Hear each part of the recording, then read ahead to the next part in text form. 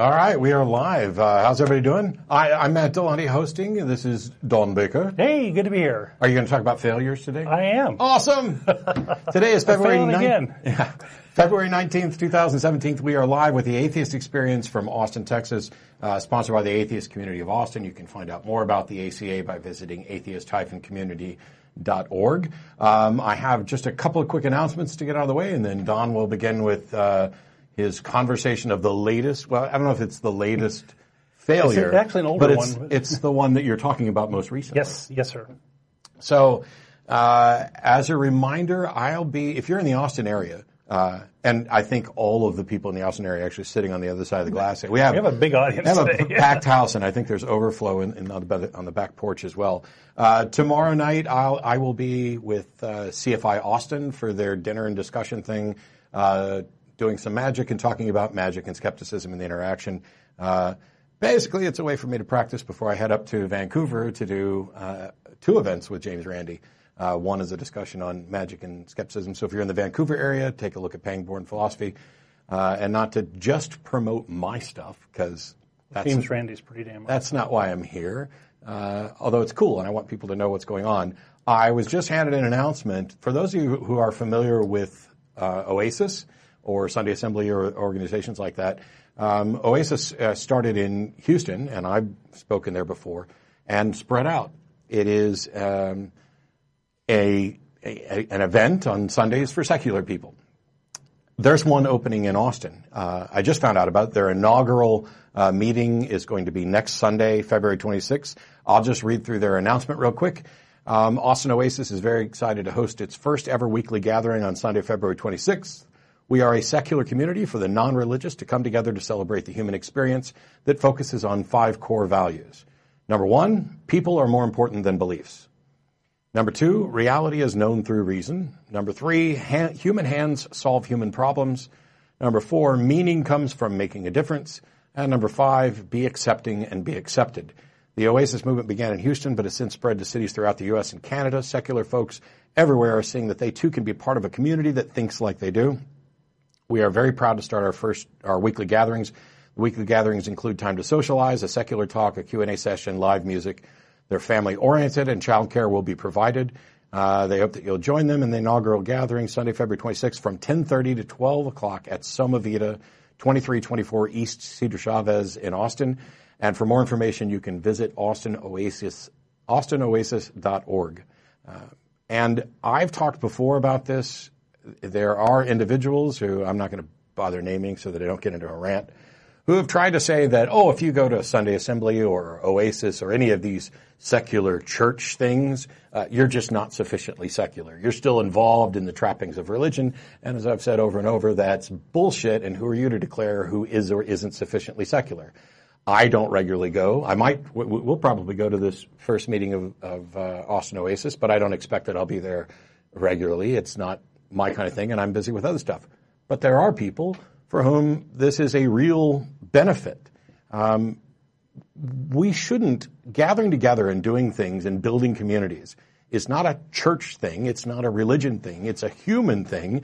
And if you are willing to say that if you do those things, you're not sufficiently secular, then you are conceding a core aspect of humanity to religion. And basically saying, nope, I'm not going to participate in that. I'm not going to support that. That's garbage. We are social creatures, and I love the fact that there are places for those people who appreciate that sort of community interaction to go and participate. I'm glad there's one opening up in Austin. I will probably be there for that inaugural event, especially as the 2 days prior to that, I will be at a Baptist conference here in Austin listening to Lee Strobel and debating Mike Licona, and I will probably need a little detox. Yeah, definitely need some detox after that. Although I am looking forward to the Baptist conference this weekend as well, and the debate will be recorded and posted probably late March, early April, something like that. Also, as a reminder, after the show's over, we get together and go to dinner, and we are going Star of India, not Starve India, which someone thought they heard me say. It's Star of India, and they will put the address up on the screen there at the bottom. It's on Anderson Lane. But Don, you have a new topic. A new failure topic. About right? a failure. I've been doing these for several years now, and I was looking through the news, and there's all this news at the national level about the clown circus going on, and all this news at the Texas state level. But there's a lot of issues that are still very important that are not getting a lot of airplay and a lot of interest, and I think that this is worthy of looking into, and this is about stem cells. So this is, if you're keeping count, show number 46 failures, so all of them fatal as far as I'm concerned. So I want to talk about Christian attitudes towards embryonic stem cells, in vitro fertilization, abortion, and some of these other things, but focus primarily on stem cells.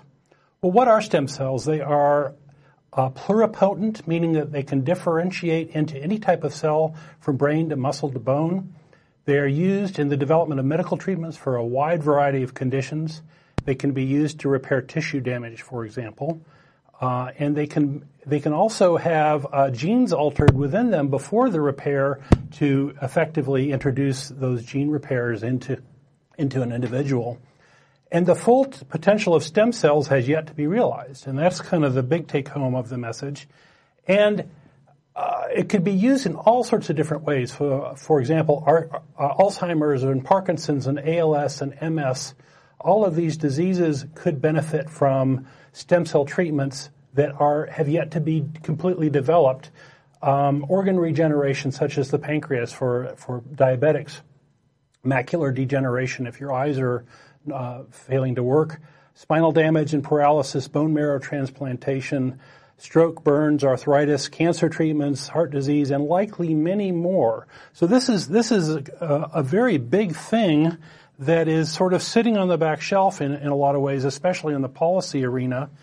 And that's because of a controversy, and that is that embryonic stem cells happen to be the most flexible and easiest to extract and utilize, but Christians generally consider embryos as full human beings that are not subject to experimentation. And so there's a controversy.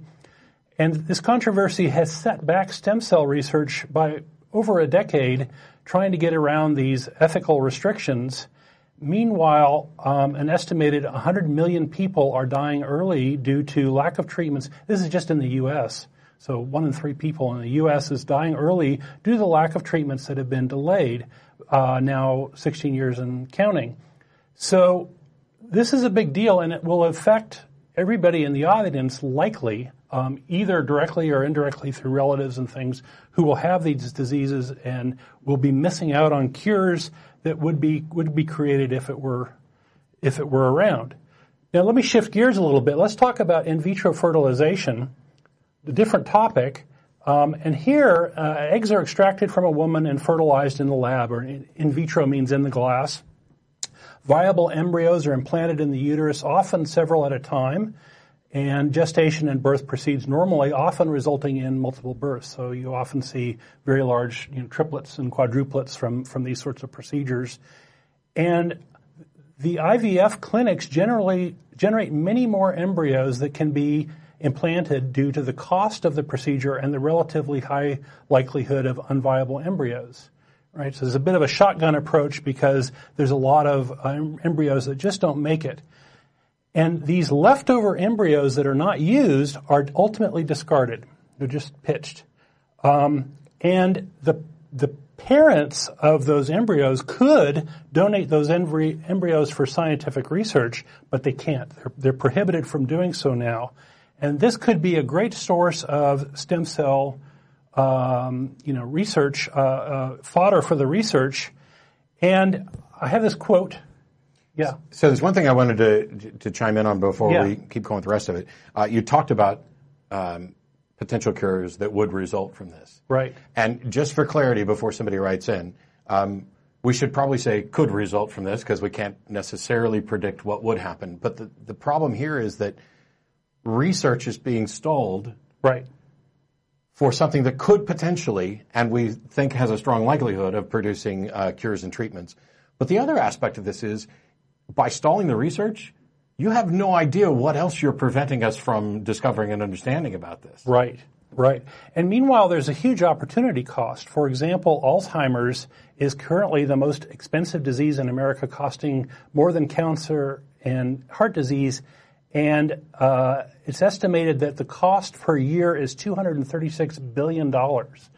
So holy moly, what a big impact of if we could cure that, or we could make an impact and improve the lives of those folks and not have them be needing all that care.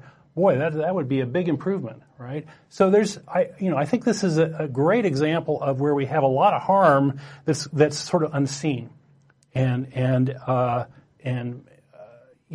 because science will progress and science will have many cures from stem cell research. This delay is costing us. There's an analogous situation as well, and that is the Arabic world was at the forefront of scientific thought and discovery at one point. And one of the things that stalled that was when an imam basically announced that mathematics is the purview of God, and that you shouldn't. And this stalled mathematical endeavors.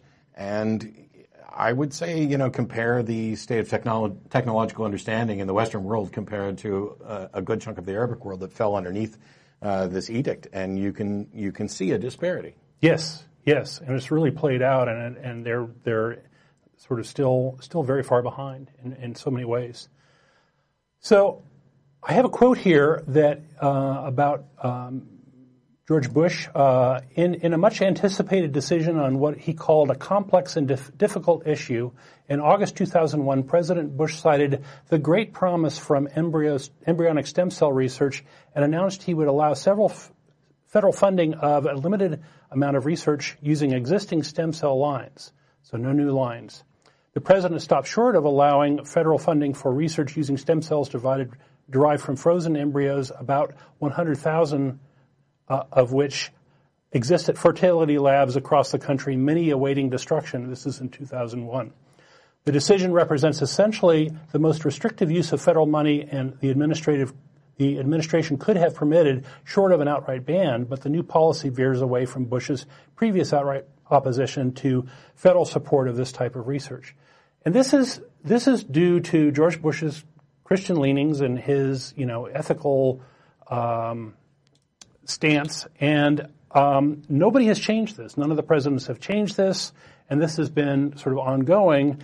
And, you might claim that I'm casting a wide net here on Christians, but, this is the effect. I mean, we measure Christianity we know the fruits, by their fruits we shall know them. And his position here, as it was refined, far more liberal than a lot of Christian churches were even comfortable with at the time. Right. Yeah, no research at all. Right. It's save all the frozen embryos. Right. So that's stem cell research. Now let's contrast it here with intravenous fertilization. When that appeared in 1978, Christians went apeshit over that too.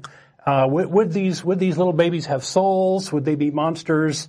Would they come rape you in the middle of the night? That sort of thing. They were all afraid. And the idea is that you're playing with God, and all this was the mantra at that time. And today, IVF is not seen as a moral issue unless traits such as sex are selected for. Christians seem more concerned about the fact that it involves masturbation than it does destroying embryos, although you do hear some noise about that. This is one of those cases where I absolutely wish my wife would just call in, because I don't know anybody who knows more about the specifics of this than she does. Right. And today, that those couples that are using IVFs who are infertile, are claimed to be doing so with God's guidance, the Christian couples. And so, many Christians feeling extreme pressure to reproduce may turn to an IVF clinic in order to help with infertility problems. 6% of women of childbearing age are infertile. And so I wanted to contrast these two things. This IVF is kind of a no big deal. It's just a little bit of noise in the Christian community. And the stem cell research, which is, oh my goodness, the sky is falling. We got to put a stop to this. And if you take a look at abortion, a woman who wants to have an abortion is treated like a murderer, pretty much, one step below that. That part, so their opposition to abortion is clear. Yes. I don't have enough data to talk about Christians in general as to whether they object more to IVF or more to stem cell research or what they're. I think they're spending so much time on abortion that I think either of those other issues seems to be. Well, I'm minimized. going by the laws that are being put in place and restrictions and all the hoops that women have to go through. And IVF is really not that regulated beyond the medical side of things, right? And so, just this week, I think there's 3 or 4 bills in the Texas legislature about doing restrictions on abortion. So yes, it's a hot topic, and there is. Just going by that at the 20,000 foot level, and yes, this may not reflect all Christians, but it's the ones that are doing something. So we've got abortion, we've got stem cell, we've got IVF, and regular sex is still a big deal. You got to use the missionary position. There's prohibitions against masturbation. Contraception is a bad thing, and it shouldn't be used. And Plan B, forget it. And there's this quiverful movement, all this stuff. We've harped on a lot of those issues. So how do we reconcile the difference in attitudes here? Well, my opinion is there is no God who can make tithers, but Christianity needs tithers to survive. People who are paying money are keeping the thing alive. And these tithers must be manufactured because there's no God who's making them. So a woman seeking abortion is effectively preventing the creation of a potential tither, and that's bad. IVF is okay because if there's Christians doing it, they're going to make Christian babies who are potentially going to eventually tithe. And if you're having lots of sex and doing that in a marriage, that's the best outcome.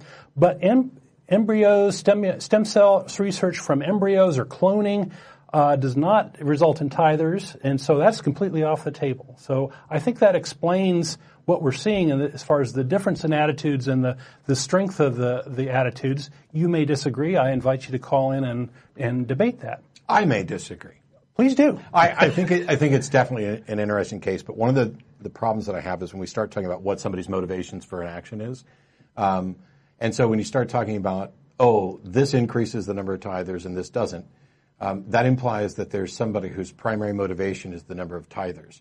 And what we end up getting into is that, like, the church becomes some nefarious organization out here.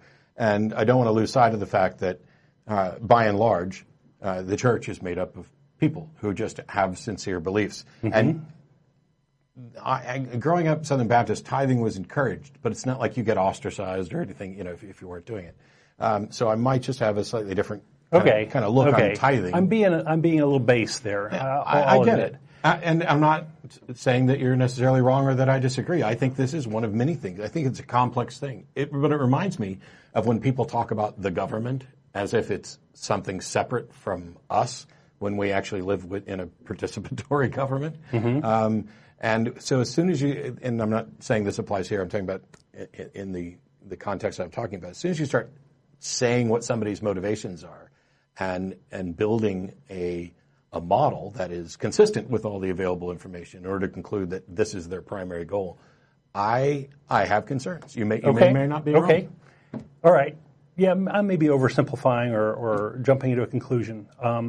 But if we look at Christian morals as we see them sort of in laws and in the sort of culture war attitudes, we can see that they've changed over time, mm-hmm. especially with IVF.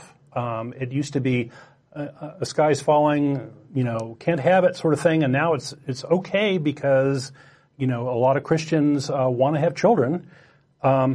We've seen that the Christian morals are inconsistent. That throwing away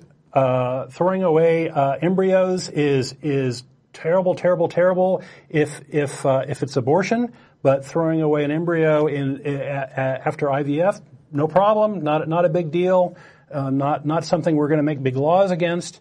And I think that we're seeing that Christian morals are self-serving. That the net result of all these attitudes are that Christianity is favored at the expense of non-Christians or people who would benefit from stem cell research or who are forced to bear children that they can't afford, those sorts of things. So I think it's worth noting that if you are in favor of IVF and opposed to stem cell research, that there may be a very, very strong contradiction in the foundation of your views.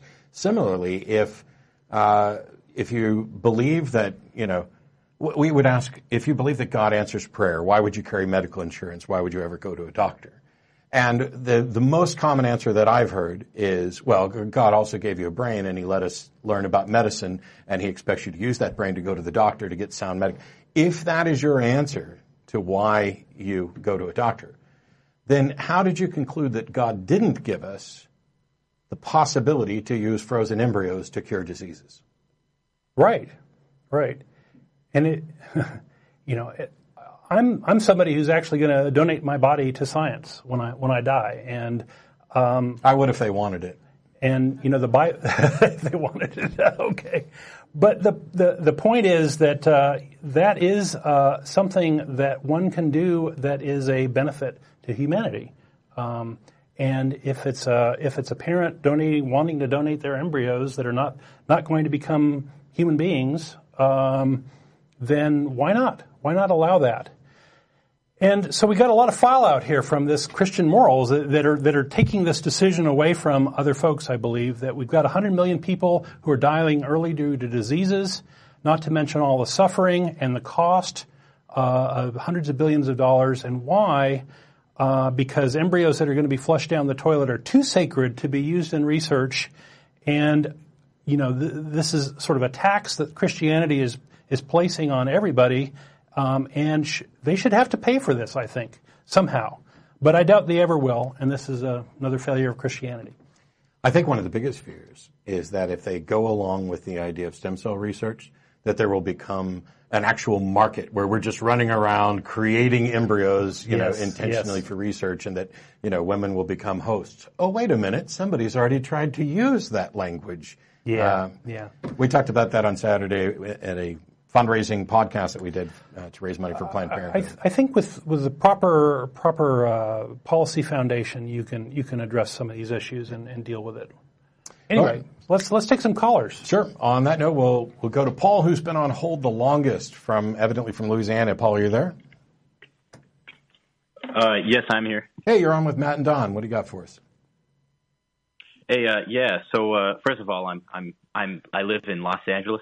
Oh, it says L.A. and I thought Louisiana. La La Land. Okay. Okay, that completely changes my and this is non-trivial. It completely changes my perception of you, because if I have a perception of people from L.A. and I have a perception of people from Louisiana that are admittedly stereotypical. But go ahead. Oh, okay. I'm actually kind of curious. What's that stereotype? So liberal hippies come from L.A. and conservatives come from Louisiana. So, and I realize that that's not actually true, but it is a general. No. Hey, you know what? I agree. It's totally true. But anyways, yeah. So I just wanted to talk about a famous argument. It's the impossibility of the contrary. Have you guys heard of that? Well, the impossibility of the contrary is used in a number of different arguments, a lot of presuppositional arguments, a transcendental argument for the existence of God, basically trying to define God as something that is necessary and show that the situation that we have, that God is a necessary requirement of that, because it would be impossible to be in this situation where they're not a God. Uh-huh. So, have you heard the argument used with the laws of logic? Yeah. So Matt Slick called in many, many years ago, and we've debated several times since. That the laws of logic is one of the transcendental arguments for the existence of God. Mm-hmm. So, yeah, the atheistic worldview cannot account for or justify laws of logic. Yeah. Because. And neither can any other worldview that I have been presented with. What happens is the presuppositionalists, they make two claims. They claim that they can present a foundation for the laws of logic, and they claim that no other worldview can, and they never demonstrate either of those two premises. They assert both of them without any demonstration. Uh-huh. So, yeah, and from the presuppositionalist or the apologetics, you would hear some like God. We all think in the way of God, and that's why we have laws of logic, and the atheistic can't account for laws of logic because of. So yeah. What you just said is something that I don't recognize as even being any part of a transcendental argument that exists in God, that we all think in the way of God. The arguments for the transcendental arguments for the existence of God that appeal to the laws of logic have nothing to do with how we think. They are entirely about whether or not the identity, non-contradiction, excluded middle have a foundation that can be identified. It has nothing to do with how we think. So I don't know, what is this new argument that you've got about we all think like God? Well, okay, so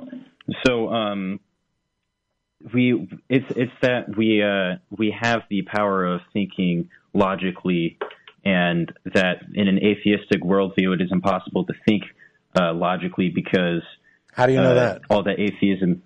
Because all that atheism is matter and motion. No. So this is an awfully confused thing, because atheism doesn't tell you anything at all about what is or what actually exists. Atheism is the condition of not accepting the claim that some God exists. To say that atheism can't account for the laws of logic is equivalent to saying that atheism can't account for a peanut butter sandwich or why cheetahs are so fast or any of those. It's not what it's about. So when you say under an basically what you're arguing is on atheism, or if there is no God, then you cannot account for the foundations of reason. And I agree with that. But I also don't see how any other on theism or anything else actually accounts for the foundations of theism. Identity, non-contradiction, excluded middle, those things are things that we presuppose that seem to be absolute and true and universal. And you would have to assume that they were true in order to demonstrate that they were false. But the fact that you cannot provide a justification for why they are true or some undergirding is largely irrelevant to the issue of whether or not there's a God until you can demonstrate, one, there is a God, two, that God is the foundation for the thing that we can't evidently provide a foundation for. Okay. So you're saying that basically because with atheism I found that you cannot justify laws of logic, and because you can't justify laws of logic, you're saying that therefore you can't prove God's existence because an atheist cannot prove or cannot justify laws of logic. I apologize. I am not trying to be a dick, but that was a completely incoherent sentence. Yeah, sorry. Can you say that one more time? Can you repeat it one more? So you and I perhaps would agree that identity, non-contradiction, excluded middle, the foundations of reason, are true, right? Okay, say that one more time. I'm sorry. I could barely hear you guys. Oh, I'm sorry. You and I would probably agree, and I'll let you verify, that what you're identifying as the laws of logic, identity, non-contradiction, excluded middle, we view them to be true and absolute and universal. Okay. Are you okay?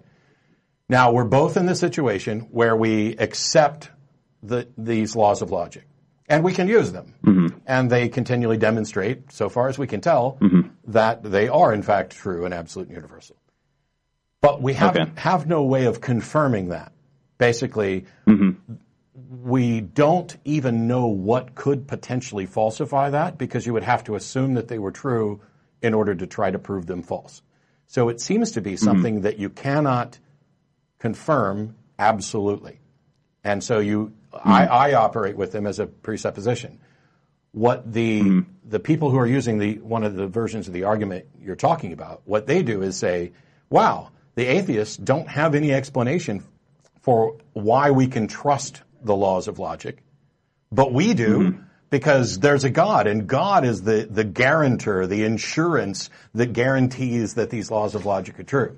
And therefore, we have an explanation and they don't.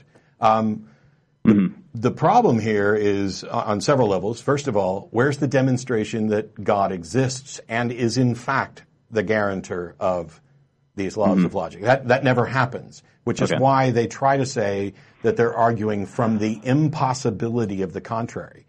But that's not what they're actually doing.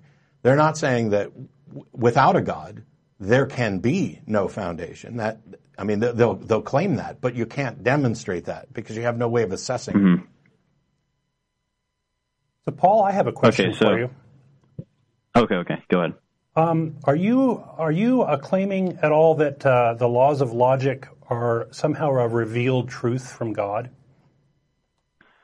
Yeah. So, did you put that in another way? So, so are you saying that God gave us the laws of logic, like gave someone the laws of logic, and now we have it, kind of like the Ten Commandments? I think he's asking you: Is God? Did he create the laws of logic and then somehow inform us about it? Or did he create them and we discovered them? Like Prometheus or something? Or did he not create them? Are they simply truths and somehow he's responsible? We're trying to figure out what argument there is to show that God is the foundation of logic.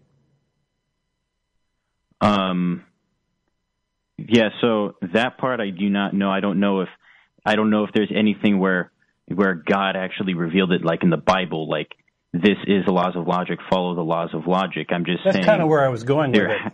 If you go I'm actually a PhD in computer science, and I'm pretty familiar with formal logic, and this is a sort of a model that humans have made over time. And if you go look at the history of it, it's incremental, and at no place along the way did God come down and say, hey, do this or do that. It's something that we sort of discovered. As far as we know, it's universal, and any other intelligent race might also come to the same conclusion, as far as we know. But we don't have any evidence for that. So I'm kind of looking for when did God come down and give us this thing, and what year was it, and these sorts of things. Yeah. So what I'm saying is that myself, I don't know if actually God has done that, but I'm saying that there has to be a form of something like that. See, like either God did or didn't do that, but there has to be. There has to be what? There has to be some sort of being like a God. Why? In order for there to... Yeah, humans. We invented it. Well, okay. Well, as far as I'm concerned. No, because we discovered it. How about discovered. That? Yeah, okay. So these things are essentially a discovered truth. The question is, you're saying that they can only exist and be true if there is a God. In a way, yeah. How do you know that? Because humans couldn't have possibly made the concept of laws of logic. Okay, so first of all, that's a fallacy. The failure of humans to serve as a foundation for the laws of logic does not in any way demonstrate that a God, any God, serves as a foundation. Well, okay. Why do you think they have a foundation in the first place? Why? Because it may be, my argument is that it may be a mistake to say, what is the foundation for this, when what we're talking about things that are simply true?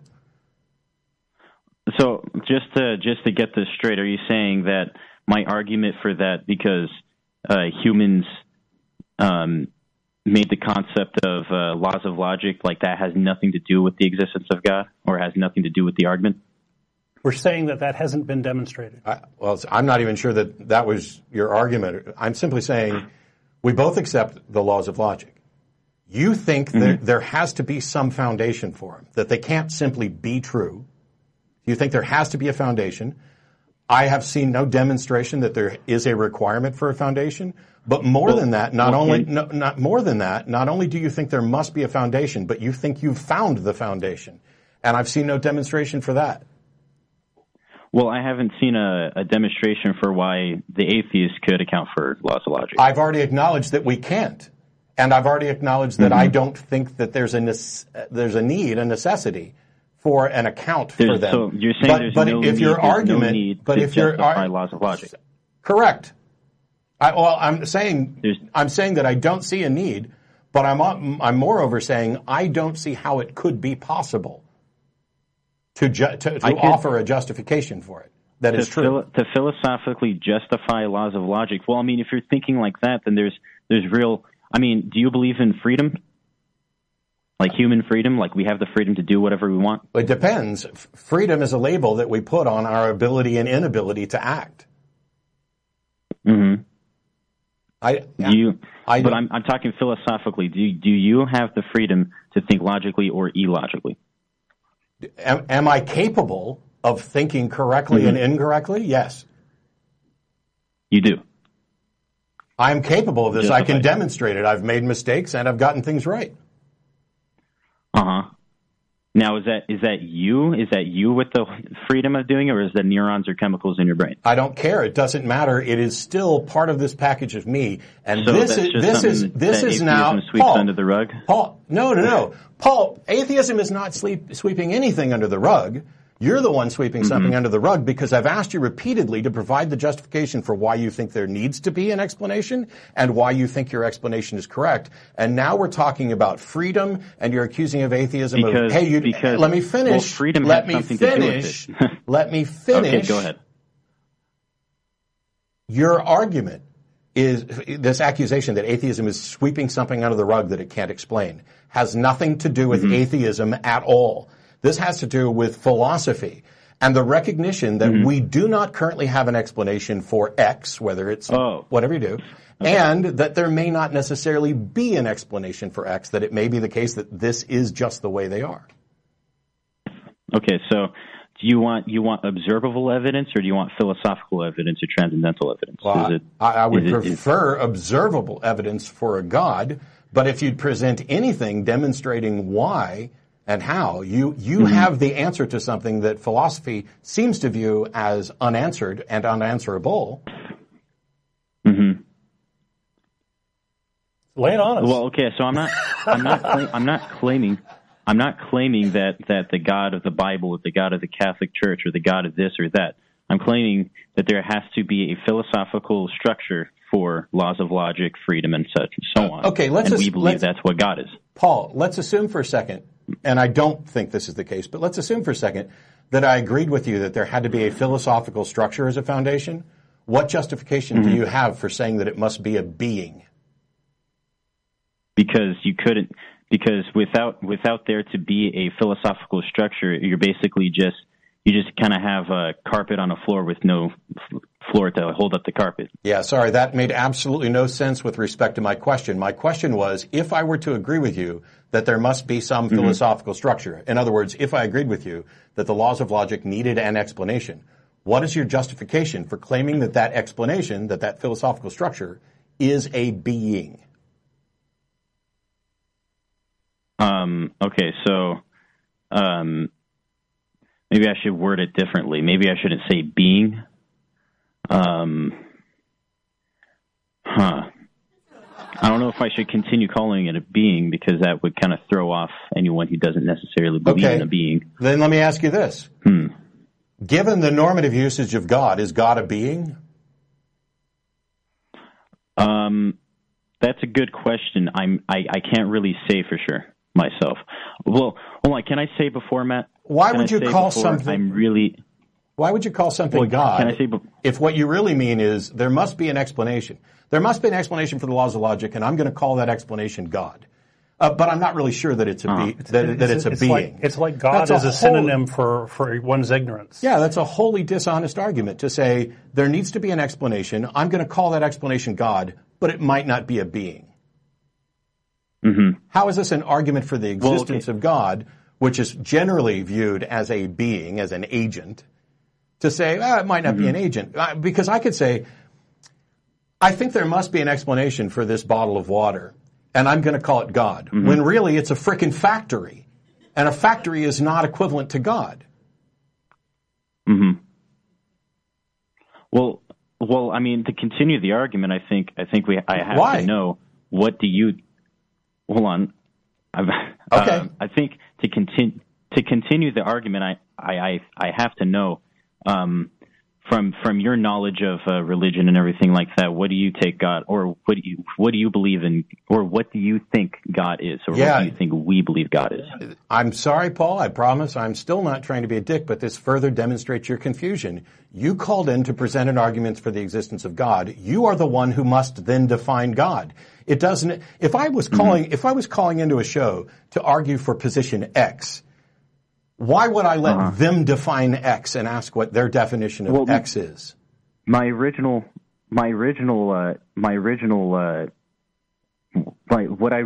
wanted to do by calling the show was just to talk about this. I didn't really want to debate because I'm terrible at debating, as you can tell. Because I choke. Well, I just wanted to talk about it. Okay. In that case, I'm probably just going to move on to other callers because this is already a topic that some people find particularly dense. But my position is really simple. You and I agree on the laws of logic. I don't know of any way I don't know of any way to demonstrate that they need a foundation or that a foundation has been found. I find no demonstration of that anywhere. And so the people who are arguing from the impossibility of the contrary, haven't demonstrated either of those things and certainly haven't demonstrated another worldview can't. But what they do keep doing, which you tried to do in one way or another a couple different times, is say, atheism can't answer this question, therefore atheism can't be true. Well, sorry, evolution can't tell you why the planets orbit a sun, but that's not what they're supposed to do. That's not what evolution is. So saying, your worldview, you keep looking, not you specifically, but the people arguing this, would say, your worldview can't account for this and mine can. Great. Please demonstrate that yours can, because I have yet to see any demonstration of that. And by the way, I'm not, you might talk about how you don't want to debate this because you're a terrible debater. You're just as good as Matt Slick or anybody else who's tried to present this stuff. There is this view that, oh my gosh, we need an answer. And the God thing that I keep hearing about seems to be an answer. But the one thing that people need to grasp is that we explain the unknown in terms of the known. And so you can't solve a mystery by appealing to a bigger mystery. Even if there was a perfect God who was absolutely certain and does in fact serve as the foundation for logic, how could that God ever serve as your foundation for logic? How could that God ever make you certain and confident? If you are a flawed individual who can make mistakes in thinking, how could you ever know that your reasoning to demonstrate a God is your foundation of reasoning isn't flawed? And I'd argue it's demonstrably flawed and circular. So I have to prove God's existence to you in order for the actual argument to work? If you could, that would be a stepping stone. That would certainly be a stepping stone, or you could actually demonstrate that a particular definition of God is in fact necessary. There's nothing wrong with arguing from the impossibility of the contrary. It's just that you have to demonstrate that the contrary is in fact impossible. And in this case, you also have to demonstrate why you think there needs to be or could be an explanation. That the fact that this is true is not in and of itself the end of it. Okay. So before I hang up, I just want to say thanks a lot. Sure. This was very helpful. And I either will continue trying to add on to the argument or the other side. But thanks a lot. Have a good dinner. Sure. Thanks. Whoops, I guess he was going to add one more thing after good. As a reminder, we are in fact going to dinner at Star of India. 3 words, right there on the screen, 2900 West Anderson Lane. The show's on till about 6 p.m. Central. If you are in the Austin area and are an atheist or atheist-friendly individual that would like to join us, it's an Indian buffet. We have fun. So you compared him to Matt Slick, but Matt Slick can spew BS faster than this. Sure. But Matt has a radio show and has been doing it for longer. By the way, Matt's going to be coming down to Austin. And is actually coming to my house where I will give him a bottle of the best tequila you can get. Oh, my goodness. And we will sit down on a couch and have conversations, not just a formal structured debate. We're going to talk and record it. Here's the thing. I don't have any animus towards Matt at all. Frustration on occasion, you bet. But I'm sure he's frustrated with me on occasion. I don't presume dishonesty or evil intention. And I also don't presume that it's a waste of time, because if either of us can find a way to expose that the other is being unreasonable, that's a win. Because the end of unreasonable arguing and conclusions for any position is a win. Yeah. If any caller on the show actually comes up with a valid and sound argument for the existence of God, I will accept it. Yeah, if there's anything I've ever learned since I've been an atheist is it's okay to be wrong, and it's actually maybe a good thing because you can learn something. Yeah. So, finding out you were wrong. Not to be feared. Right. Finding out you were wrong can be painful, especially as we are generally indoctrinated to don't be wrong, don't be wrong, don't be wrong, don't be, oh, you're so wrong. And then the name calling ensues. The good thing about finding out you were wrong is that you're not wrong anymore. There you go. I don't know why you wouldn't want that as a goal. We got Steven in Naples, Florida. Thanks for waiting. Hey, how you guys doing? You're on with Don and Matt. What's going on? Can you hear me? Okay, I put you on speaker. It's easier for me to hear you. No, okay. You're good. I can hear you. Okay. Okay, well, I hope I can present a good argument because I've been thinking about it all week. You want to put money on it? I'm wondering if I should start taking bets on this stuff and then donating the money. But go ahead. Okay, well, we'll see. Okay, would you agree with this statement? If God exists, he could never reveal himself if he desired. No. No. Okay, why not? Well, I exist and I can reveal myself. Why can't God? No, if he desired not to reveal himself, he could never do that. If he exists. Oh, that's not what you said. Sorry, that's what I meant to say. So let me see if I understand this.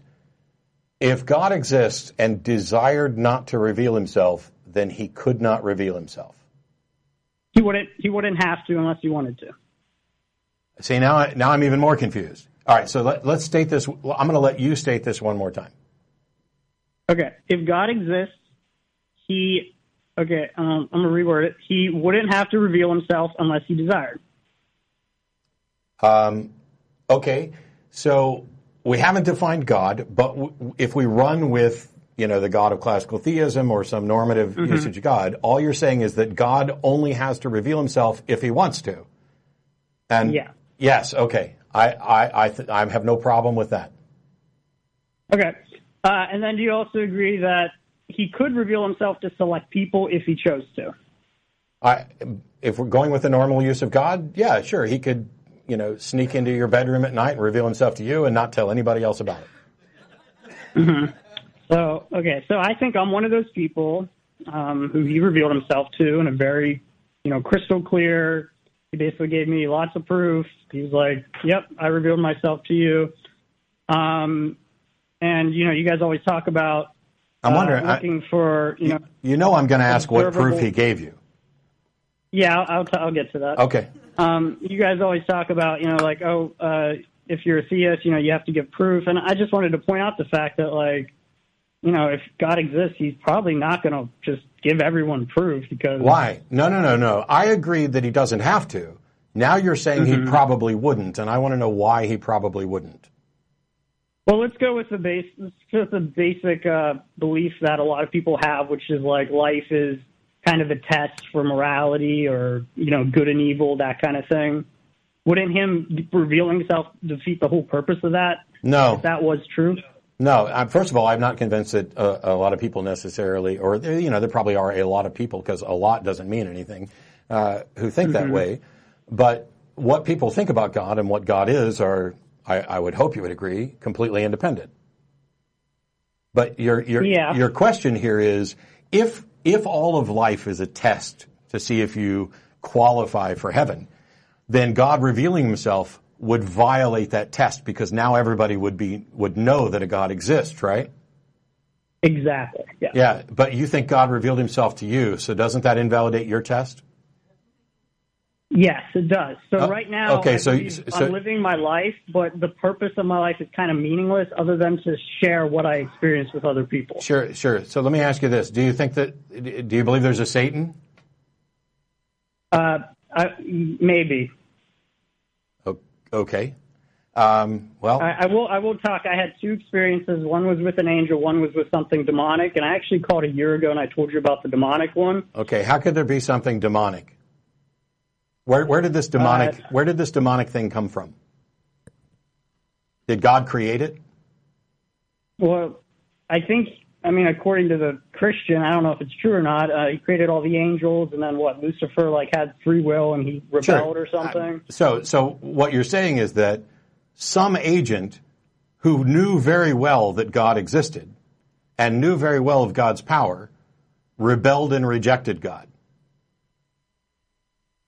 Maybe. I don't know. Well, do you think that's possible? Do you think it's possible for God to stand here and reveal himself to me and for me to still say, no, I won't serve you? Mm-hmm. Is that possible? Yeah. Okay. If that's possible, then that is a defeater for your view that God revealing himself somehow invalidates the test. Because it's not about whether or not you believe there's a God. It's about whether or not you're willing to follow and obey a God and do the things necessary for salvation. So it's possible for God to reveal himself to everyone, and then people would still be able to choose and say, no, I don't want to serve you because you're a moral thug. Okay. I guess so. Maybe. I don't know why not. Yeah.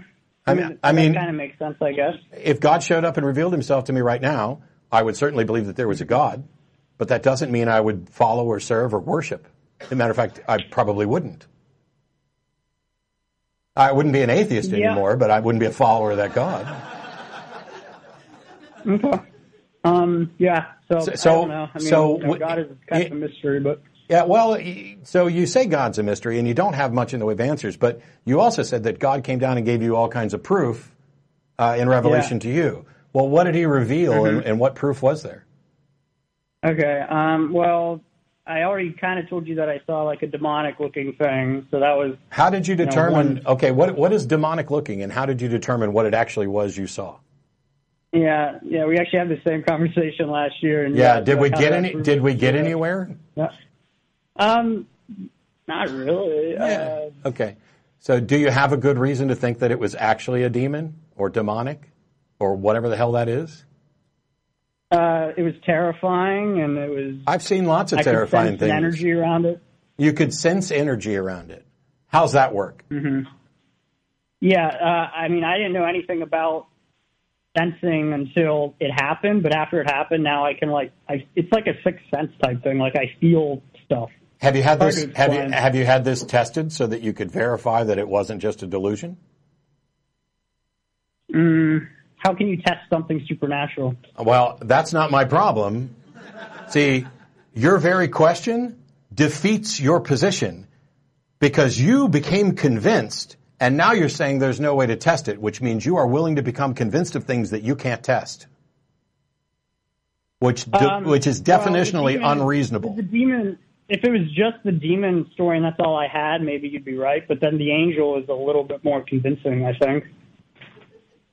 Okay, how do you test for that? Well, do you want me to tell you the story? No, I don't really care about the story. I just want to know how you can test to confirm that your conclusion about the story is true. Okay, so do you believe that anecdotal evidence can help prove things? I wouldn't dismiss anecdotal evidence, but I don't think it's sufficient. Okay.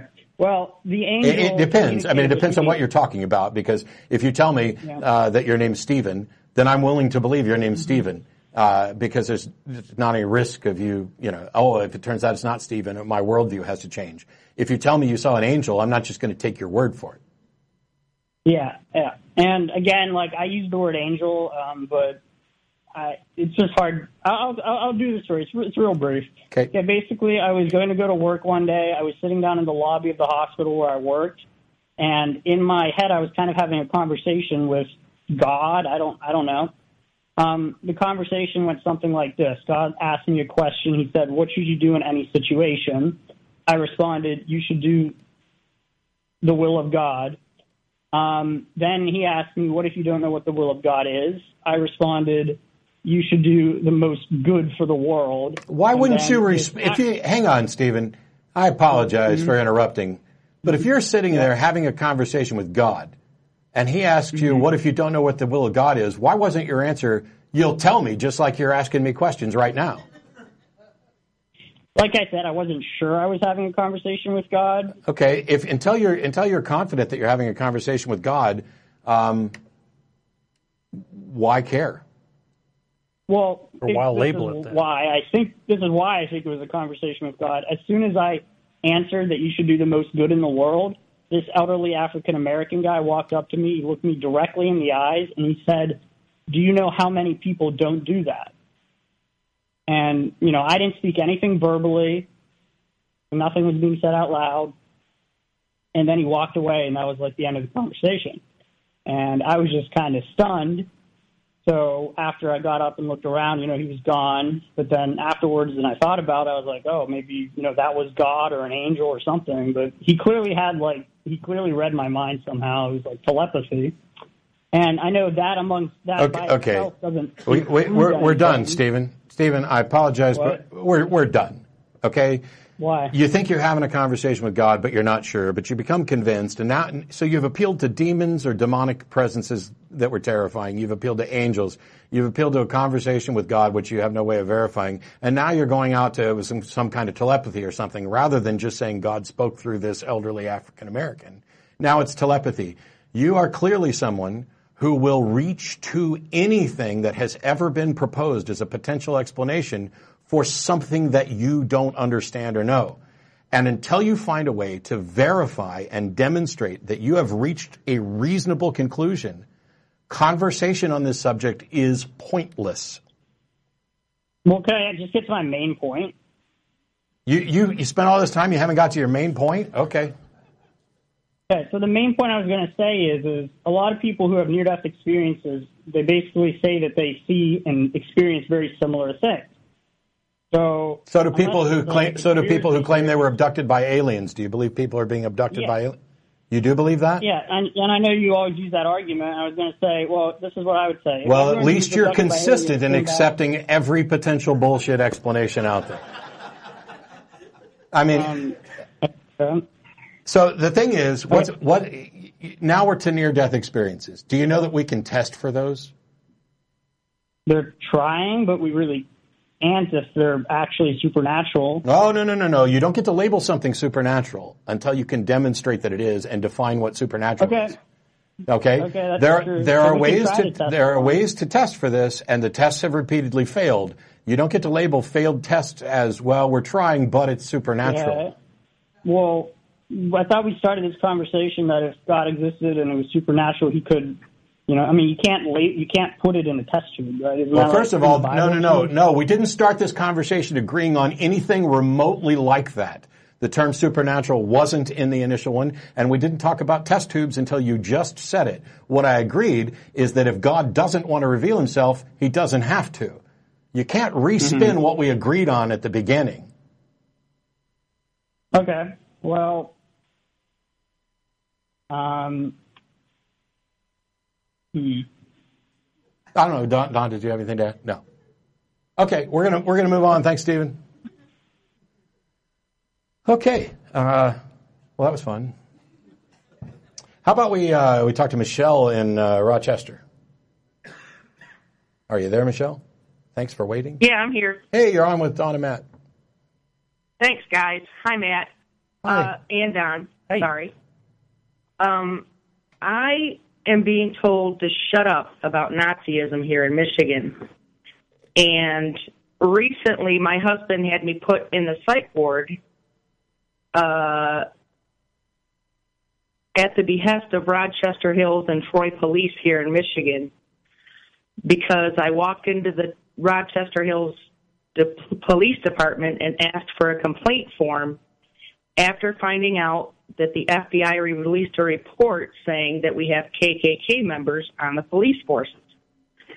I have come across some of those officers, and as someone who has lived in Michigan for 43 years, you can pick the Nazi cops out from the atheist cops, and I'm just going to put that out there.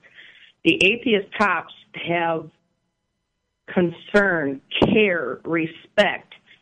I swear, I can tell you, they've never told me to shut up. The Nazi pigs like to tell us women to shut up a lot. It seems like you've jumped to some conclusions here that there are various ways that police are dealing with you, and you've read into it a certain mindset or worldview or whatever. And I'm not sure I'm with you on all this. Well, it's my experiences growing up in Michigan.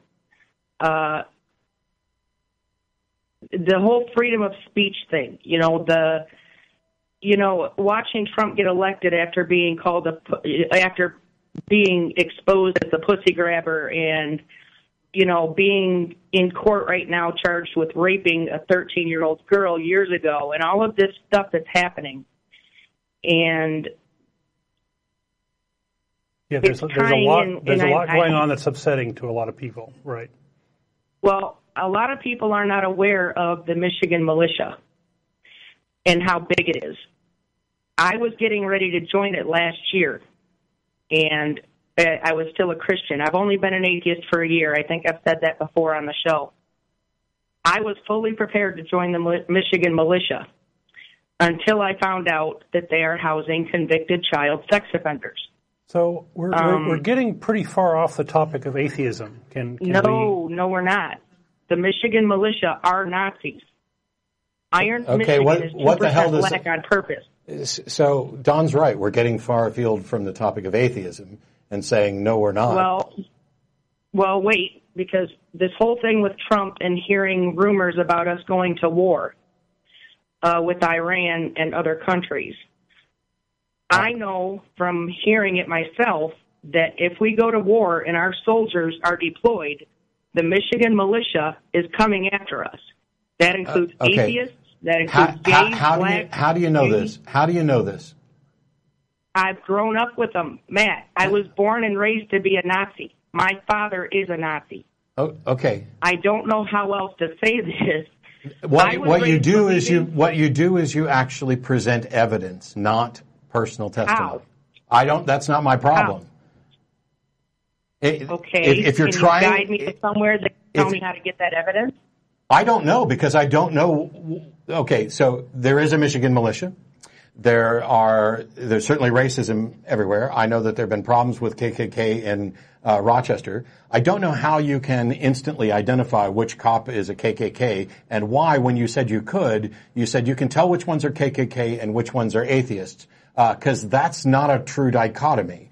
I'm not sure how you're telling any of this. Nazism is a completely different thing altogether. What it has to do with atheism.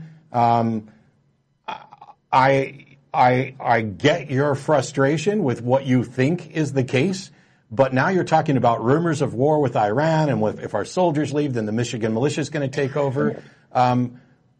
My bullshit detector is going crazy right now, and something other than this is my experience. Sorry?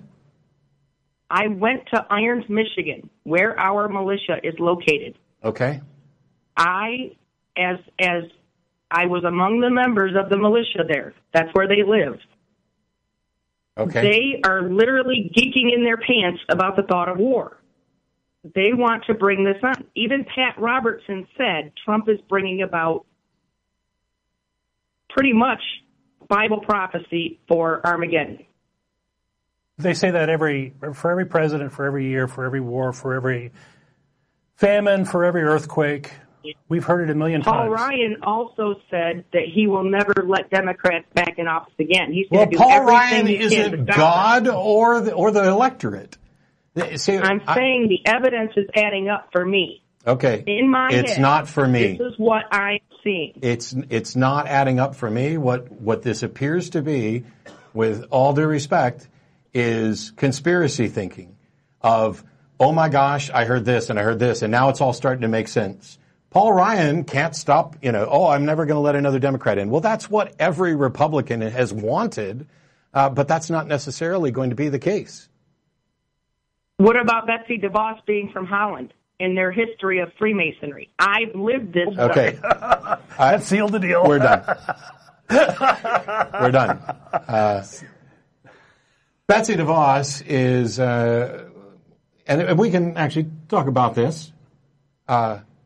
horribly unqualified for the position, but that seems to be the bought her way in, current trend.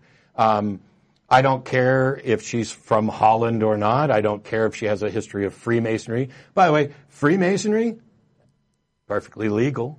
Now, and by the way, this will give you something. When I produced Magic at the Capitol, we used the theater at the Freemason building over there.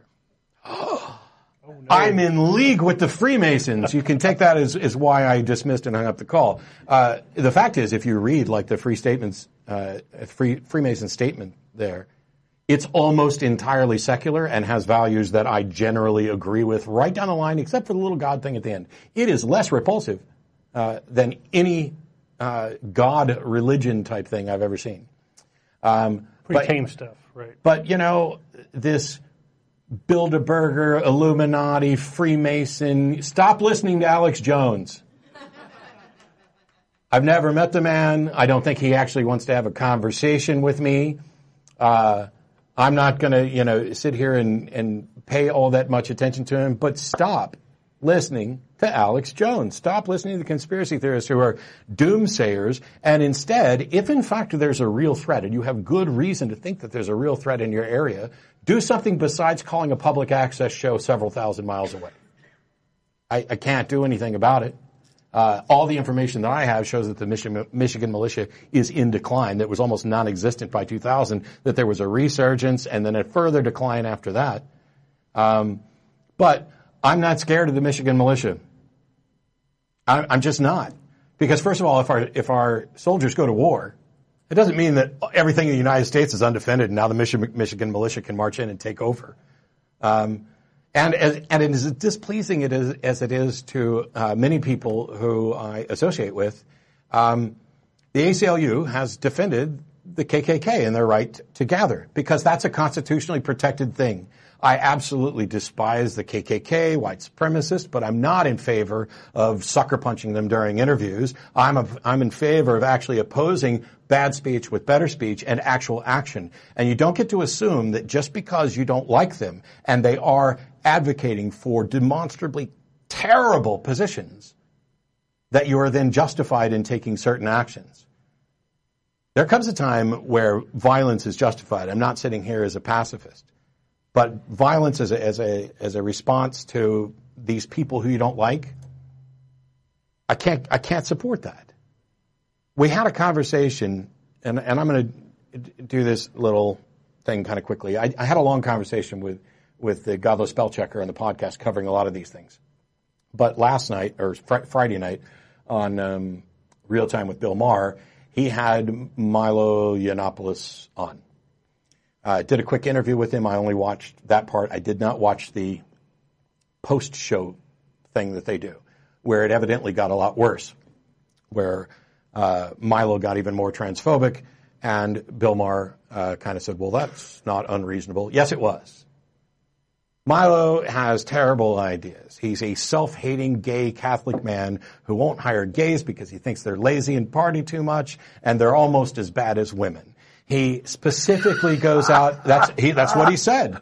He specifically goes out and trolls people. He loves all the negative attention that he gets on Twitter. He's a little Twitter masochist.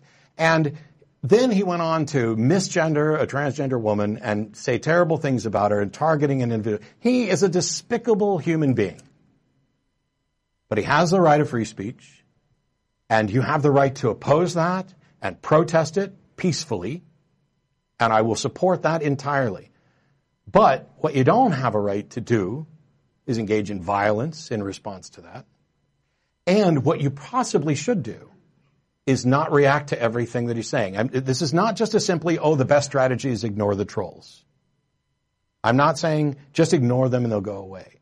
What I am saying is that how you choose to react to people and what you do in response has consequences. And it may be strategically a horrible idea to elevate their status in some situations. His book sold, it's not even out, and I think it sold like 2 million copies. And I'd never even heard of this guy until a few months ago. There are big issues that we have to face and deal with. And I have friends who want hate speech to be illegal in the United States the way it is in other places. And I understand why they want that. But they need to think back. They need to think back to who watches the watchers. Who's going to be the one who determines what's legal speech and what's not? Who's going to be the one that says, oh, the atheists no longer get to talk because they are destroying God's country? The free speech laws that protect us, that allow us to do this show, are the same thing that allows despicable KKK members and Breitbart bloggers to say terrible stuff. And in my view, and this is for me personally, the best thing we can do is expose their hatred and expose them as ridiculous and expose them as not actually representing a significant portion of the population, if in fact they're not. To combat those bad ideas with better ideas. To when they go low, we go high. How come everybody loved it? When they go low, we go high, right up until, Anacha got punched in the face on TV. Oh, that was so funny. Well, okay. But was it wise? And here's the question that I keep asking about the Nazi punching. We don't know who punched him, which means we don't know why. Maybe he got cut off in traffic. I think it's most reasonable to assume they got punched because he's a white supremacist. He's a white nationalist. Here's the thing. If you're that guy and you know you're going to be doing a TV interview, would it be a good strategic move to pay somebody to come punch you? I think it would. I think it definitely would get you the press that he got. Now, I don't know whether or not that person was paid. That's not what I'm saying. What I'm saying is, if it would have been a good strategy for him to pay somebody, then it was bad strategy for somebody to do it for free. You lost the moral high ground. And I'm not suggesting, just don't do anything about it. Just let I understand. I get it. Never again. But we can be smarter and better about it. And I can agree with you on what the problem is and disagree on what the best solution is. And it doesn't make me a Nazi sympathizer. I can agree with you on the problem and agree that violence is warranted, but not agree at what point violence is warranted. And it doesn't make me a supporter of Nazism. And I find that there are people who I respect and are friends with who are using that line of reasoning. If you don't agree with me about that I should punch a Nazi on the street, you are a Nazi supporter. No, you are being emotional and irrational and not making a good strategic argument from my perspective. I didn't mean to do that rant, but yeah, there we are. Well, there's a lot of frustration right now. The world is in many ways upside down. I wake up. For years I complained about I believed in Christianity, and now I find myself waking up every day in a world where 70% of the people believe something that just seems obviously not reasonable to me. Mm-hmm. And how do you deal with that? And now, with the election of our new president and a number of other things where, tempers are flaring and lines are being drawn and you need to be on this side of the line or you are just as bad. I'm almost more terrified of what we will do to ourselves than anything in administration. I don't know. It's big distraction and we're running out of time. So let's. You've already got somebody on the line. Do I? Whether you intended it or not. Is somebody online? No, none of these are lit up. Oh, okay. Sorry. No problem. Thomas in Round Rock, thanks for waiting through my tirade. No problem. I'll be quick. I appreciate what you guys have said about human thinking and how it's flawed a lot of times. And I had a lot of humbling experiences in life where I realized that I am in that boat, certainly. And it's part of growing up where you can realize that. And Daniel Dennett actually gave a nice illustration of how quadriplegics need a wheelchair to get from point A to point B, and humans need science to get from point A to point B because our fragile, he didn't say it this way, but I apologize if I butchered his statement, but our fragile ape minds, can only do so much. And so that's part of the reason I wanted to call, to get some clarification on some ways I might be flawed, because I do look up to your ways of arriving at conclusions. And the reason was to get this peer-reviewed journal out there, because I haven't heard enough talk about this. And it's very exciting to me. It's changed my perspective dramatically as I'm searching for an evidence-based perspective. Have you heard of the wow signal of the terrestrial genetic code? Yep. We have? Yeah, it's nothing more than the Bible code applied to DNA, as far as I'm concerned. Okay. And we don't think very highly of the Bible code. Yeah, I should have said that. Okay. What is the reason that you arrived at that conclusion, if I might ask? So one of the reasons was that I listened to a talk from a biologist who discussed the wow signal several years ago when it first kind of came out. And he talked about the problem with finding a pattern in DNA, which doesn't actually confirm the conclusion that people are making. So maybe we should back up and unpack what the wow signal is for the audience. Yes, sir. Please. Go right ahead. Okay. Yeah, so I have the abstract right in front of me. What happened was SETI, the Search for Extraterrestrial Intelligence, or Search for Terrestrial Intelligence, something like that. Anyway, they first had these radio signals, and they found out it was just this weird noise, and they dismissed it. But they were saying that the genetic code might be a good place to look, and so they were pushing for that. And so, according to this peer-reviewed journal, physicists found this code that shows hallmarkers of this intelligent-like signal. That it shows arrangements of the code and an ensemble of arithmetical and ideographical patterns of the same symbolic language, accurate and systematic. These underlying patterns appear as a product of precision logic and non-trivial computing rather than stochastic processes. And then they go on to try to calculate the odds. No one has ever said that there was stochastic processes creating the DNA. You know, the DNA is there are some mutations and such, but there's a lot of copying and moving around of pieces. And if you start copying and moving around of pieces, give me the letters of the alphabet, and if I can copy and move things, I can write anything. And does that make it intelligent? Not necessarily. It would be intelligent only because I was writing it, but the chemical processes are, as far as we know, are not responding to some sort of intelligence. So one of the things here is that, like, when the Bible code was all the rage, the thing, and I won't go into great detail, but you arrange the words and you get an equidistant letter number thing, and you go through and you find things, and you'll find, like, Kennedy killed Dallas, something like that.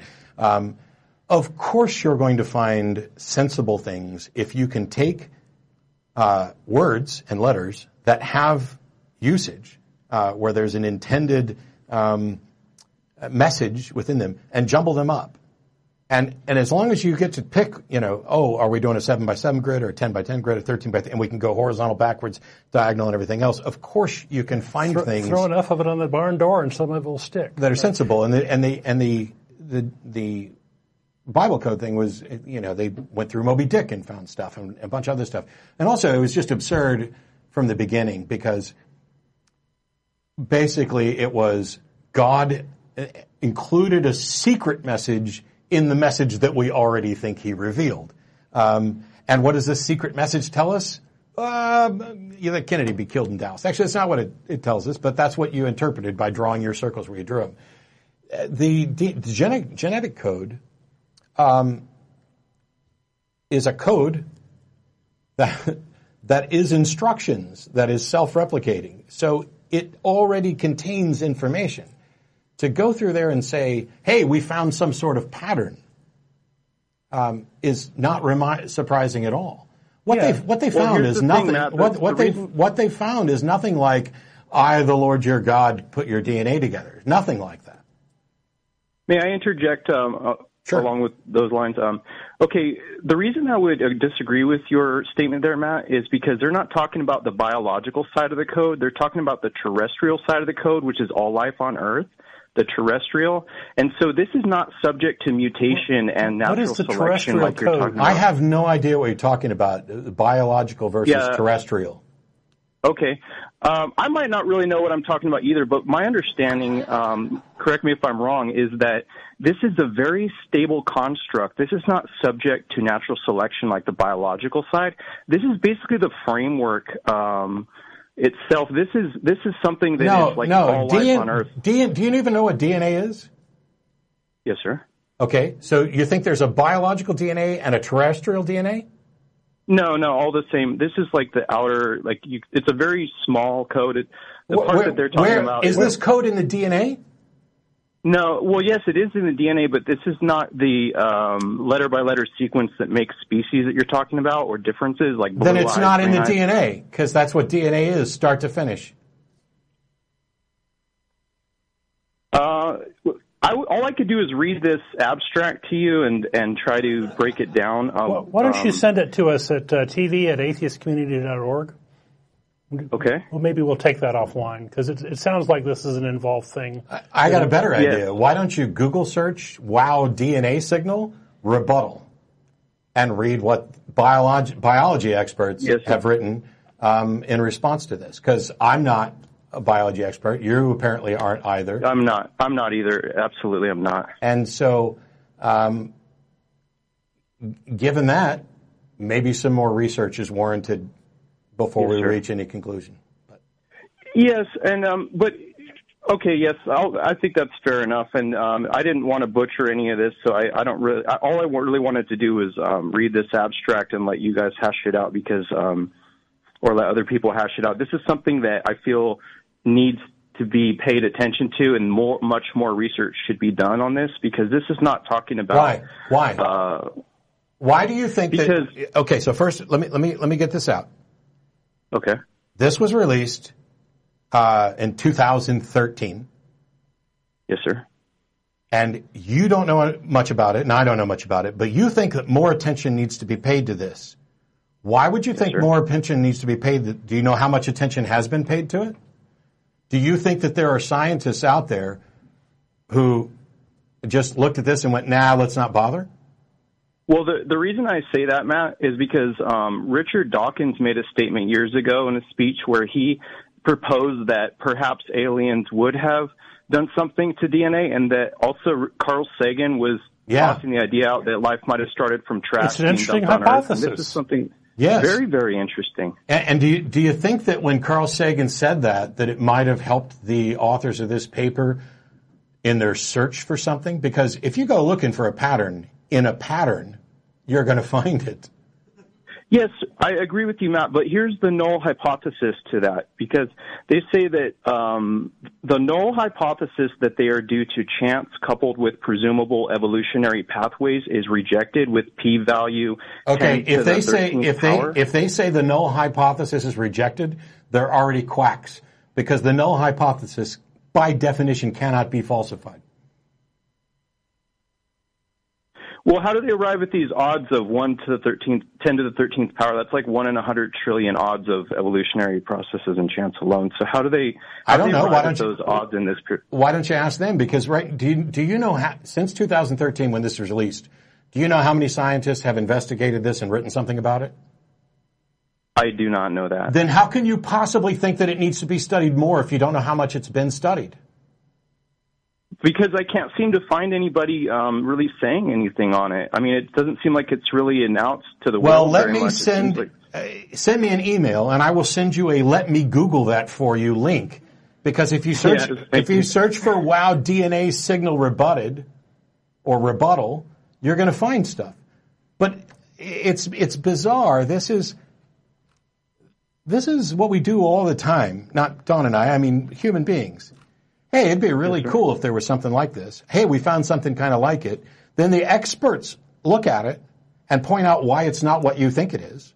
Oh, but it would be really cool if it was. So maybe more people need to look at it. So the wishful thinking takes over. Yeah. I mean, yes, that's why I wanted to call too, because I'm probably guilty of that too. I want to believe this very badly. But here's the thing: it would be cool. This would be good if it did get proved. Let me just really quick just say why this would be awesome if it did get proved, because this would show that aliens could have designed DNA itself, which kind of it shows that if there is markers in DNA that show design, it's because aliens designed DNA, and perhaps the original DNA that evolved was much more basic, and they improved upon it with their minds. So this is why this should be. Sounds like a great science fiction story. Yeah, I think it would be. So one of the things is that in the call screener thing, it says you seem to think that this is a demonstration of a deist God. My definition of God is very loose. I don't believe in a personal God interfering in human affairs or a God that existed to eternity in the past. I believe that a God could have been created by a sophisticated technology, perhaps the civilization that created this code. Where did that civilization come from? I have no idea. Yeah, but there's this infinite regress problem here. Darwinian natural selection could have produced it, just like you and I are having this conversation. Do you see that there's an infinite regression problem here? Yeah. Well, not infinite, because I'm not going to the infinite past. I'm talking about a God. Well, it has to terminate somewhere. Right? So you're fine with the idea that something like Darwinian evolution produced a species that then created a God that manipulated the DNA that resulted in us. Or that the technology was present to manipulate DNA, and that technology could have evolved over thousands of years. You're missing the problem. To the point of creating a God. You're missing the problem. Occam's razor. What is the problem? What is it? Occam's razor. Do not multiply entities unnecessarily. If you accept that some species can evolve by purely natural means, which is what your first species did, then you have no justification to glom on them a technological ability to both create something that is deistic in whatever weird definition you're using and to manipulate our DNA. Okay? Why is that more probable than that we here, right? Why is that more probable than that we are those creatures who evolved from purely natural means? Because if the first DNA to evolve was much more basic, you don't get to assume that. You don't get to assume. I know. That's the quadriplegic of my ape shell brain. But I give myself a certain amount of pride because I can make progress. So maybe my pride is part of my downfall. Well, the Bible says pride goeth before a fall, so maybe you did just prove God. Well, that was part of my fall out of Christianity, actually.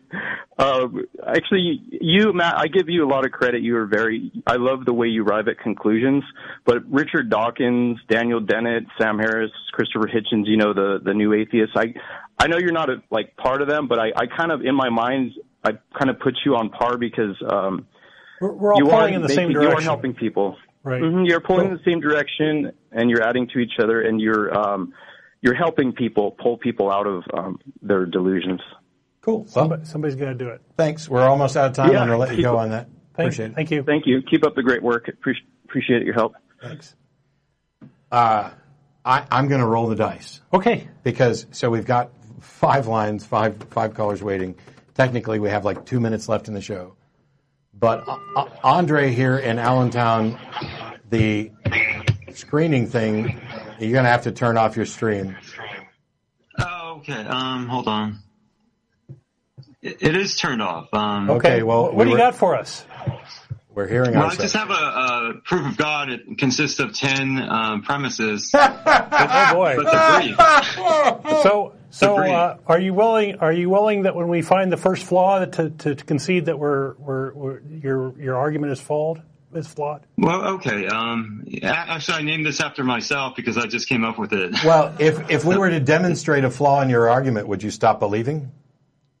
Well, no. Then what's the point of going through it? Just one flaw? Well, if there's one flaw... One flaw kills an argument. How can you possibly put together an argument with 10 premises and not understand that a single flaw kills the argument? Well, I guess it would. Okay, I'll concede to that. All right, so what's the first premise? Sure. I agree. It would. What's the first premise? Because we're really short on time. But so give us the first premise, and then we'll see. By the way, this is online. It's God's story. Well, forget it. It's called. The first premise is this: the smallest piece of matter would have at least 2 properties, a front and behind, or at least an internal and external. Even if everything was one sheet of mass, it would necessarily be multidimensional with an equally inaccessible outer or inner core. That's the first premise? Yes. The first. I think that's flawed. How could it be? If there's only one element, say there's one element, like energy, Okay. Energy also has two components. One would be potential energy, and then when it's activated, then it's kinetic energy. Okay. Likewise, So premise one is bosons and fermions. So premise one is if we reduce X to the smallest possible X, it still has more than one dimension. Yeah, there's always going to be two properties, or at least two properties. There's always going to be a duality, no matter what thing you look at. I'm not necessarily convinced that that's true, but let's just assume it is. Go on to premise two. Okay, premise two. If a thing didn't have dimensions, then it would be abstract. Even a one-dimensional thing would be abstract, as conceiving it would be counterintuitive and directly unobservable without any background surface. Well, I would say that the one-dimensional things can't be said to exist. The abstract can't be said to exist. So the third premise is so relativity exists. Either a thing is physical or abstract, or it's a physicality with two properties at least. So the fifth premise is thus oppositions exist and are as universal as energy matter. Oh boy, I'm pretty lost. So there's always going to be an opposition. Whenever there's something that's physical, there's going to be some kind of property or opposition to it. Premise one: every argument is either going to be good or bad. But that's an abstract. I'm sorry. An argument would be abstract. So you lost me at relativity, because relativity is a sort of a scientific thought process, right? It's an abstract concept. It's not something that exists. Right. Well, the next premise kind of leads into what you're. Okay, go ahead and finish it up with all your whole argument. Okay. And then at worst, I'll just think about it as we eat dinner.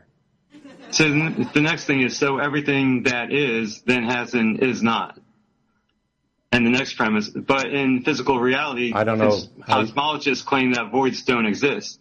Like even a void would be a low energy space. I don't know how you can say everything that is has and is not.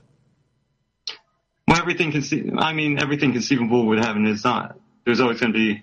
And like even in relativity, one thing would be, whereas the other one wouldn't be. So you're conflating existence with concepts and abstract concepts. But go ahead, finish. Okay. Well, thus the is not would only exist as the abstraction of the physical is. Abstractions aren't physical, including relations such as oppositions. They're mutually exclusive as per the logic of non-contradiction. Rather, we conceive them into existence. They exist in thought. Thought exists in brains. So if there are abstract thoughts throughout the universe, then the universe must be a brain itself. Sounds like our first caller. Whenever a mind is universalized, it must be accountable for all things meaningful, all-knowing, all-good, and all-powerful, which equates to God. Thus, that would be the opposite of opposition itself, the middle term in relation to all other contraries. And that's it. That's the conclusion. Needs work. We're at, though. Can you demonstrate an abstract concept without a brain to understand it? Well, that's the default position, because when you think that's an abstract concept, you can't doubt your own abstract thoughts, because that would be an abstraction itself. So you can't really doubt abstract concepts. Well, you had a premise there, or a conclusion, or just a bald-ass assertion that the universe is necessarily a construct, a brain, a mind. Well, there's always that's not. It kind of leads up to that, because thoughts exist throughout the universe. Abstractions exist throughout the universe, and thoughts don't exist. Thoughts don't exist. And Andre, yes, thoughts occur in the universe. I won't say that thoughts exist, because now we're conflating things, but they don't exist everywhere in the universe. There are no thoughts in my pants, for example. Okay. Well, let's put it this way. Abstractions exist throughout the universe, and there are no abstractions in my pants. In your pants, there might be an abstraction. How do you know? That's what I was trying to get at. Doesn't an abstraction require a mind? Yes. Is there a mind in my pants? That's what I was getting at. Well, if the whole universe is a brain, then... No, you don't get to say if the whole universe is a brain. We're talking about whether or not that can be a conclusion. Is there a brain in my pants? Well, the brain would be universal. The whole universe would be You the don't brain. get to Little Matt, maybe? you don't get to. We're done. You don't get to assume that. If my objection is, how did you determine that the whole universe is a brain? You don't get to say, if the whole universe is a brain, then there's a brain in your pants. When I'm trying to demonstrate reductio ad absurdum, go look at the fuck up, that you haven't actually demonstrated that. There's no brain in my pants, no matter how many times somebody tells me I'm thinking with my penis. It is not true. It's not a real thing.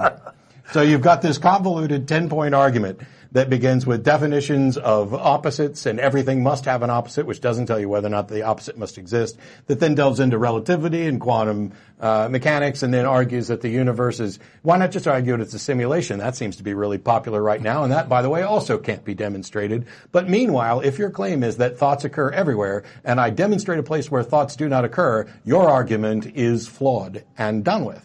Doesn't mean you're wrong, doesn't mean that there isn't a God, doesn't even mean that the universe isn't a brain. It just means your argument is crap. On that note, we're going to get together and go to dinner. Star of India, they'll put the address up there. Thanks to Don. Thanks to everybody who thank you. hung out for all that. We'll see you next week. Bye-bye.